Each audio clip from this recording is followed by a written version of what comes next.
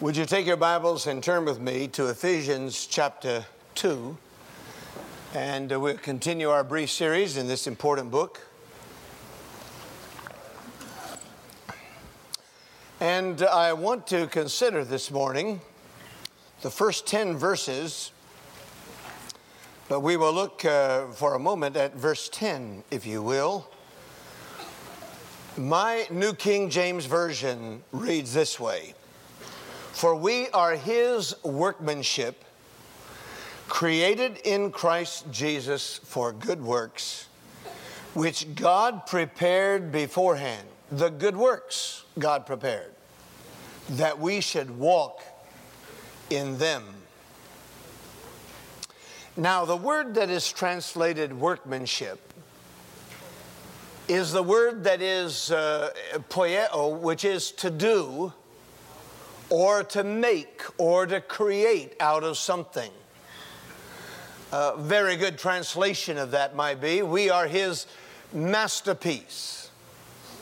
Or I like even better, we are His work of art. A work of art. His poiema is the actual word there, and it comes from poieo, to do or to make or to create. The word is poiema, and you can even listen to the word and imagine what English word comes from that. The word poem comes from that. And a poem is a work of art. A writer conceives an idea in his mind and then sets it down in words. And that poem is a work of art. Ogden Nash, for instance, had some works of art.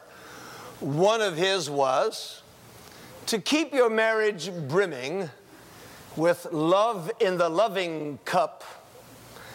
When you're wrong, admit it, and when you're right, shut up. Now, that's a work of art, isn't it? I mean, that's a work of art. That's a poema. That's a poem. But the curious thing is that God says every one of us who are saved are works of art. More than just expression. God has done something to us. We are His workmanship. His workmanship. And we are created in Christ Jesus. Everything good that happens to me happens because of my union with Christ. That's what he's saying. Because I am one with Him. Imagine where you would be if you'd married somebody else. Jeannie, imagine where you would be if you'd never met Doug and married him. What would you be today? Imagine. Just imagine. Doug has got some ideas on that himself, haven't you, Doug? We'll keep those to ourselves. John, imagine where you would be today if you'd never married Kathy. I mean, just imagine. I mean, can you imagine being married to a letter carrier down in South Georgia, working out of somewhere down in South Georgia? Huh? Wouldn't that be exciting? Imagine I am what I am because I am in union with somebody, and it does make a difference. Amen. I mean, I thank God for that difference. Paul says we are God's poiema, created in Christ Jesus because of our because of our union with Him, created in Christ Jesus for good works. One reason God made you. He didn't make you because you were in trouble. He didn't make you anew just because you were in deep weeds. He didn't make you anew just because you needed money. He didn't make you anew just because your marriage was bad. He created you so that you could live righteously. Stop what you're doing and live a life of good works. That's what God made you for. How terrible that we prostitute the creation of God with our tongues by the way we speak. And then he says that God had this all worked out ahead of time. He knew exactly what He wanted us to do, what kind of good works. God prepared them. And see, that's really important. I want you to understand that. Just like Ogden Nash had to conceive that idea for the poema in his mind, and then he put it on paper, God conceived what He wanted us to do, how He wanted us to live, and created us for that purpose. He had it all marked out ahead of time. The greatest trick of a parent is to plan your children's lives and then give them parameters to make choices so that they do exactly what you planned out for them. Amen? Now, when you've learned how to do that, I'd have to be married and have 5 sets of children to learn that. One of the great problems with parenting is by the time you learn how to do it, you're done. I mean, there are a lot of things in life like that. By the time you learn how to do it, you're all done. It's all over. You only get one crack. Now, I want you to see that we are a work of art. Larry, you are truly a work of art. Steve, you are truly a work of art. God had some close calls with you, but you finally came out and are coming out the way He wanted you. Amen? Now we'll let your mother stand up and tell the rest of the story.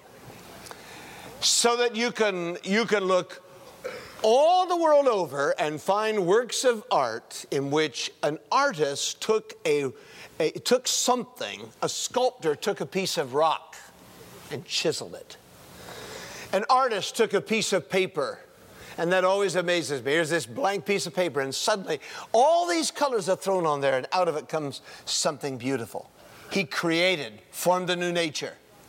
In Christ, He made God's nature in Christ fit around our nature, and He molded and pushed and shoved us. We had our Tar Heel Leadership Project, and we did the Myers-Briggs with them, 23 pastors of churches under 200 this week. And I was reminded that the first Myers-Briggs I ever took of my personality showed all my radical edges. And by the time I took it years later, I was almost equal in every one of those 4 areas. Pastoring has so moderated me. And I like to think that God has been at work pushing and shoving so that my radical side is tended to be moderated and more balanced so that the Lord can control me. Amen? Amen. How many of you think you've grown the last 40 years, 30 years? Good. So that I'm created for good moral works. I'm a spiritual work of art. I'm a moral work of art. Salvation is not just for my good, but so that I might be good for the glory of God. Works is the necessary outcome of this new creation. But character and direction of the person, of the people, are works made ready by God. Now, you don't know what's under that cover over there, and you do not know what's under this cover over here. Can all of you see, or did you see it when you came in? Can you see this? It's covered. But I'm going to show you what's under this cover here. Isn't that beautiful? That is really lovely. How many of you can see what that is?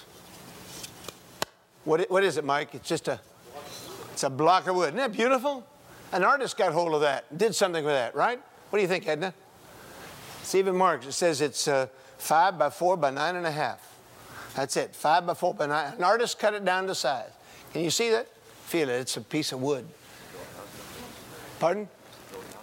Yeah, they build houses with that. They used to build houses with that. Now they're doing it out of plastic or vinyl or whatever. But that's a piece of wood.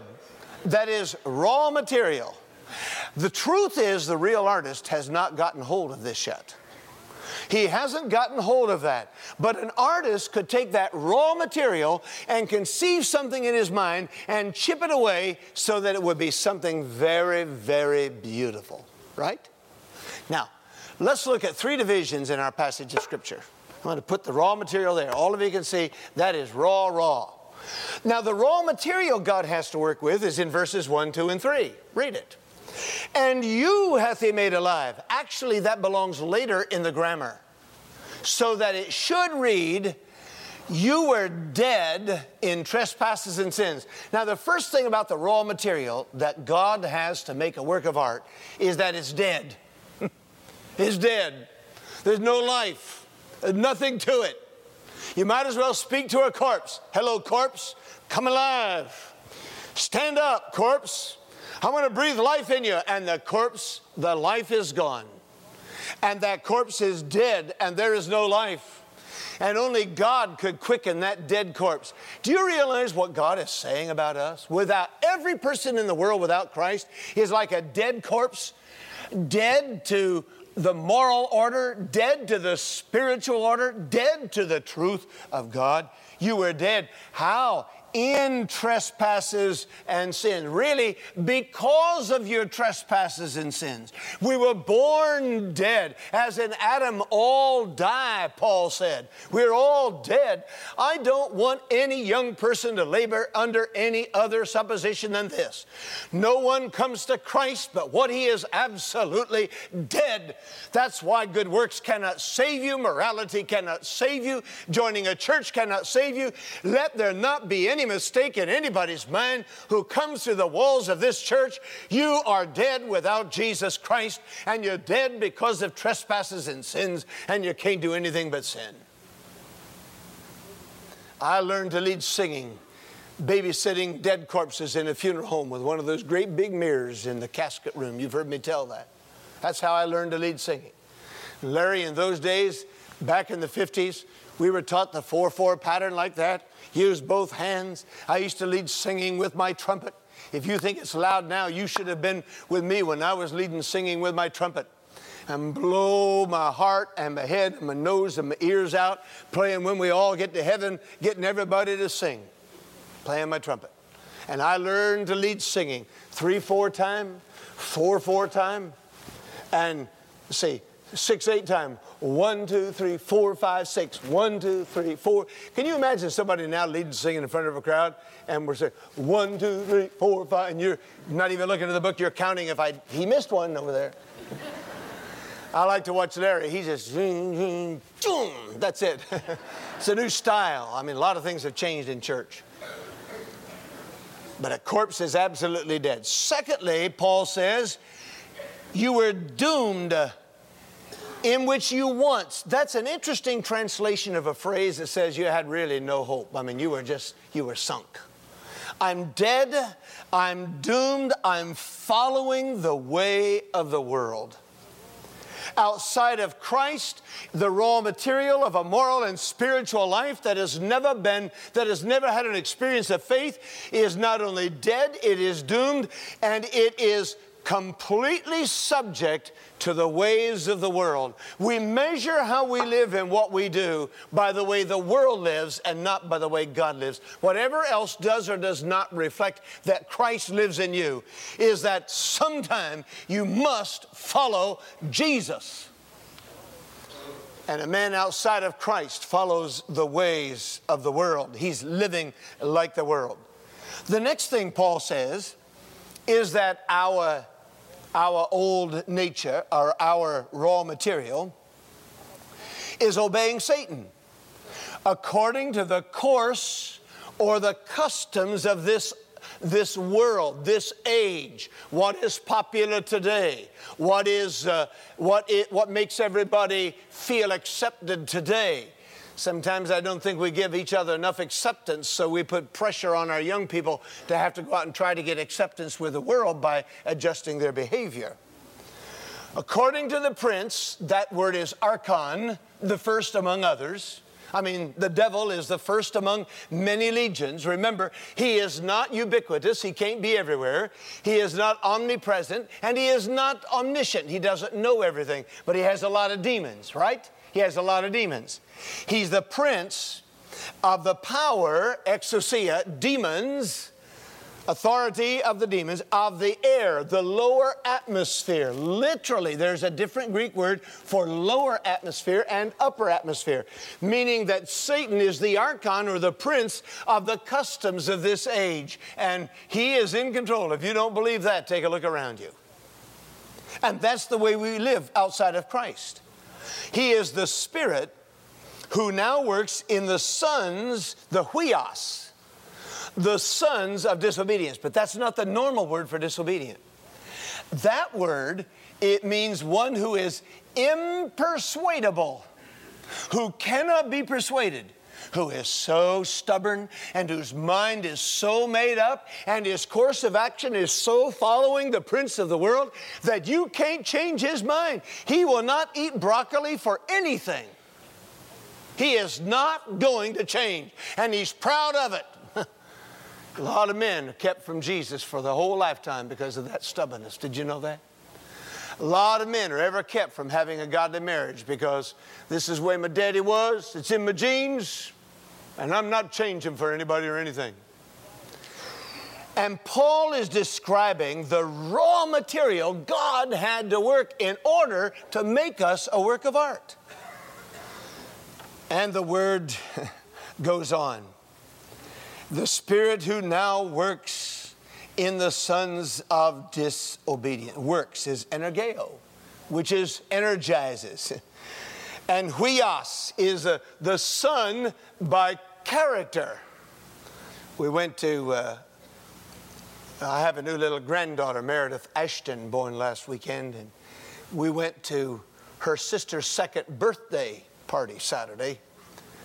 And Mark and Dana Logan were there, and Mark was commenting on his parents, gave me a little interesting insight to the Logans I hadn't had before.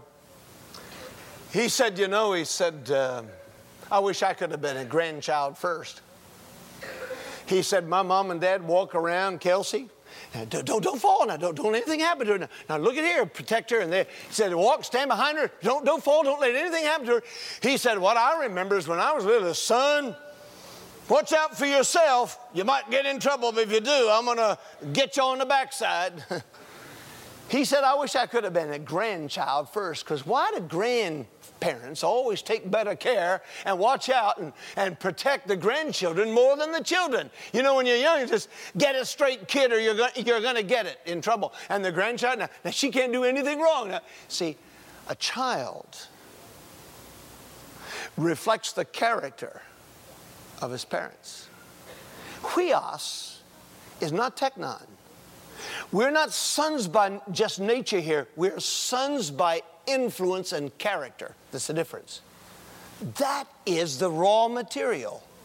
Numbered among whom, Paul says in verse 3, we all once conducted ourselves or walked in the lusts of the flesh, fulfilled the desires of the flesh, fulfilled the desires of the mind, what the mind could conceive, and were by nature children of wrath.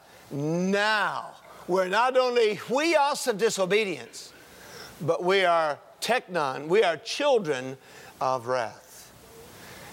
Every unsaved block of wood, every unsaved block of wood, every raw material, dead in trespasses and sins, not much beauty to it. Every one is under the wrath of God. Did you ever work somebody that couldn't hide their wrath in their face? And they couldn't hide their wrath in their tone of voice? And you would go into work and they'd look at you. You're trying to, if you're 5 minutes late, it's what's the matter with you? I'm expecting you to be in here at 8:30. If you're 3 minutes early, it's -2. What are you trying to do? Butter me up? 7, you can't do anything right. Have you ever been under somebody's wrath? The whole world, Paul says, is under the wrath of God. Jesus said it too. When we reject Christ, we're under the wrath of God, the anger of God. God's settled conviction over mankind, the raw material, the human nature, is that He's angry because of our sin. And it's not something that just crops up Thursday and Tuesday. It's a settled conviction 7 days of the week. That's the raw material. And that's you, if you're without Jesus Christ. That's one of the best descriptions of the depravity of man. It's very important in this doctrinal passage that every Christian understand a basic Christian theological idea. And that is that man regards his salvation cannot do one single thing to save himself. Being baptized doesn't save you. Joining a church doesn't save you. Good works doesn't save you. Being kind to animals doesn't save you. Only Christ can save you and take the raw material of your deadness and make you worth something. I don't want anybody to grow up in this church and ever be confused about that. Outside of Christ, we can't do anything to save ourselves. Now, we can do some good, but it's not the good that saves. It's the good of the moral life, the human life. For instance, Jesus in Luke chapter 11 says, if ye being evil know how to give good gifts to your children. Isn't that interesting? He tells us we're evil, but even in our evil, we can do some things good. An unsaved man can sometimes be kind, but that his nature is lost and under the wrath of God. Now, the second thing Paul tells us in this passage is that there's an artist that steps into the raw material. Here's the raw material. Now, who's going to change that? Anybody here want to try making something beautiful out of this piece of wood? Would you like to try? I'd be glad to give you a shot at it. I'll buy the wood. I don't know how much it costs, but I'll buy it. And if I don't have enough, well, Art, you got a little extra, we'll buy it together, all right? Now, look at the qualities of the artist. What are these qualities? Verse 4. But God. Aren't you glad for that? I mean, right in the middle of this passage, here's this terrible description of the nature of human nature, which is a reason for all meanness in the world. You tell me I don't understand why somebody did this, I'm going to tell you that's the nature of human nature. You tell me you don't understand why your wife treats you the way she does, I'm going to tell you that's the nature of human nature. If you understand the nature of human nature, you don't have any problem with anything man does. It's amazing what man is capable of doing. But all of a sudden, in the middle of that, here comes God. But God. Now, here's the artist. Here's the one who's going to take the raw material. But God. Now, what are the qualities of the artist? Who is God? Well, first, he is rich in mercy. Rich in mercy. Though we're under his wrath, justice means give somebody all that they deserve, but mercy says don't give them all they deserve. He is rich in mercy. The first character trait he brings to this raw, dead material of human nature is mercy. I'm not going to give that piece of wood all that it deserves. I'm going to do something better for it. That's the nature of God. And by the way, no artist like a Christian ever performs above his nature. Secondly, God is rich in love because of his great agape love with which he loved us. God is rich in love. So even when we were dead in trespasses, has done three things. Now watch this. He has quickened us. He's made us alive together with Christ. And then Paul has to interject this. By grace you have been saved. If mercy is not giving us all we deserve, grace is giving us what we don't deserve. He saved us. By grace are you saved. So there are three things that the artist does. He is not only rich in mercy, he is not only rich in love, but he has the power to quicken. He quickened us, gave us life. He raised us together with Christ, verse 6. And thirdly, he made us sit together in the heavenly places in Christ Jesus. He did three things with his power. He quickened us and made us alive. He raised us up, and then he gave us a position. He seated us in the heavenlies in Christ Jesus, so that right now, today, I'm as good as in heaven. Right now, today, I'm as good as already raised. Right now, today, I have the life of Christ living in me. Marvelous miracle. That's the work of God's artistry. That's what he created us for. You are a work of art. He had to spend a little more time on some of us than others, but we're a work of art. Did you know that? Rich in mercy, rich in love, with the power to quicken. And then he goes on to make one other statement. So that in the ages to come, he might show or display the exceeding riches of his grace and his kindness. I told you 2 weeks ago, kindness is grace expressed. Kindness is grace expressed. That's what it is. That in the ages to come, God's going to trot you all over glory and say, take a look at Takeda Gordon. Can you imagine? This is what she looked like when I started with her. And now look at this beautiful moral and spiritual character I have given her. And he's going to trot her all over glory so every angel all over heaven can see and say, look at the result of God's kindness and God's grace. That's what the Bible says. He's going to display us all over glory. In another place, Paul said, he's going to march us in a triumphant procession to show the devil that God's won. We always like to show we won. And God does. Now, let's see the finished product. The last verses deal with the finished product. Now, suppose I took a block of wood, sort of like that one over there, and I'm an artist. And I've carved it out. Tom, let one of your girls come up here and take a look at this. See this? Is that beautiful or is that beautiful? Who knows what that is? Any quail hunters here today? Any quail hunters? You're the extrovert, huh? I can always tell who's the introvert and who's the extrovert. Okay, now look, isn't that beautiful? Yeah. Hold it. That is gorgeous, isn't it? Can you imagine cutting out all those little fine feathers? I mean, they're all cut. Look on the backside. Look at how thin. See those lines? Look how beautiful that is. Do you know that one time looked just like that? Looked just like that. Now, this is created by a man in our church by the name of Chuck Heath, who is a carver. That's a work of art, isn't it? And his wife helps him. She does the painting. It is beautiful. It is exquisite. I couldn't believe such fine. Do you know how long it would take? Look at each one of those. See that? Each one has all those. There are 73 little lines of that one little lip of a feather. You know, about the time I got to the top of the head, I'd say, phooey on this. I'm done. I mean, I'd have cut the head off and said, let's go with it. Let's do it in our eye. Beautiful work of art. But that's because the artist has skill. And he takes that raw material and turns it into a beautiful work of art. Would you agree that's beautiful? Does it look like a real quail? Have you ever seen a real quail? I don't think so. Okay, well, you have now. Work of art, finished product. That's beautiful. Anybody in the choir want to see it? Is there a Vanna White in the house, please? All right, now, let's look at another finished product.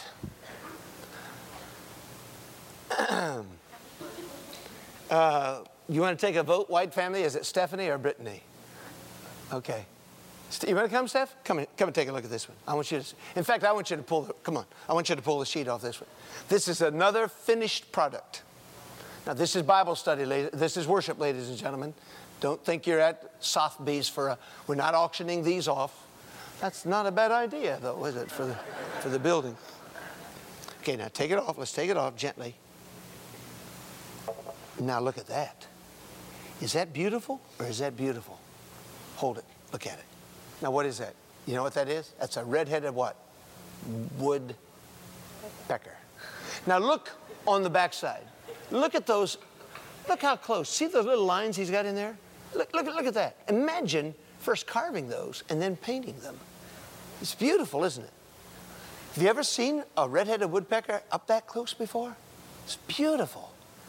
I mean, it's a work of art. One time, that looked just like that. And the difference was an artist got hold of it, right? It's a work of art. Thank you, Stephanie. Beautiful. Can you see the red-headed woodpecker? It is gorgeous. Now, that's the finished product. And here's the raw material. You know, I never cease to be amazed when I think of the goodness and the greatness of God that could become that. But that's what you are. That's what you are if you know Jesus, if you know Christ. That's Paul's whole point. I mean, imagine going from this to this. That's what the Christian life is about. The artist, God took hold of you and created you and gave you a brand new nature and a new look and a new character and took something that was nothing and gave it character and a nature. There it is. Imagine going from this to this. Can you see that over there? That's the quail. Okay, now watch what Paul says in his last verses. For by grace, we've been put on display. For by grace, display because it's something beautiful to behold. For by grace you have been saved through faith. Faith. And even the faith is not of yourselves. God enabled you to believe. That's the proof that He loves you. He gave you the faith. So that salvation is never of your work. That woodpecker didn't carve himself. There had to be an outside force to take the woodpecker from the wood, the raw material, to this. So that God gave us faith So that our salvation, our new creation, our new life is not of ourselves. It's not of works, because if it was of works, then we could boast about it. The existence of the finished product results in present blessing, and the persistence of the artist in us to finish results in future blessing. The truth is, I'm like that red-headed woodpecker, and the artist is still working on me, and he's working on you. When you've been saved, there's a past, present, and future implication. I have been saved from my past sin, justified. I am being sanctified and worked on by the carver. And I will be glorified, so that in the ages to come, I can be set up on a pedestal, and you can be set up on a pedestal in glory. And the world and all the angels and the whole universe will see you, and God will say, look what my kindness has done. Look what my grace has done. If I could have done this to myself, I would bring glory to myself, but there's no glory from my salvation. I am created in Christ Jesus, a whole brand new nature, a moral nature, a spiritual nature. It's like the image of Christ, and God puts it on me so that it fits me, so I can do what He has conceived beforehand that I should do. And I am a work of art, and you are a work of art. That's what salvation is about. That's what this passage is about. That's Paul takes this idea, this whole figure of speech. We are His workmanship. We are His work of art. We are His masterpiece. He's taken us from the raw material to the new. And He did it by His grace and by His love and by His power to energize us and make us anew. And give us victory over our habits, victory over our lusts, victory over our passions, victory over our past, victory over our families. Mr. Quayle, would you speak to me, please? You've been created by an artist. Speak to me. Make a sound for me. Say something to me. Will you please speak? I'll lay my hands on you if you'll just speak. Did you hear anything from the quail? Nothing from the quail. Mr. Woodpecker, Mr. Red-headed Woodpecker, would you speak to me, please? Say something. Make a sound. Do for me now what you do on my gutter at 6 o'clock on a spring morning. Rat-a-tat-tat, come on, move. Will you just do anything? Warble, move, fly. You're beautiful. You're too beautiful just to sit there. Did you hear anything? Did you see anything? Nothing. All that finished work can do is reflect the skill of the artist. And it's beautiful. And it brings a certain reflected glory to God, because one of God's creatures reproduced an image of another of God's creatures to show God's creative handiwork and skill. But there's no life, there's no energy, there's no sound, there's no thought, there's no love. And in the middle of all this, Paul says, oh, wait a minute. We're a work of art, and what did God do for us? He quickened us and gave us life when we couldn't feel anything spiritual or moral. He raised us up so that when we die, we have victory over death, and it's His power that will raise us.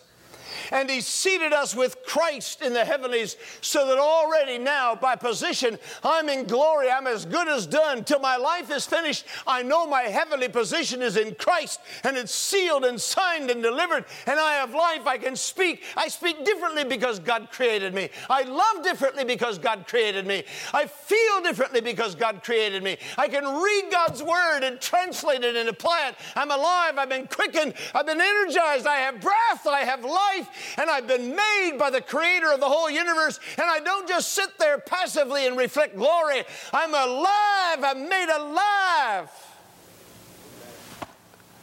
Nobody has to go on in death.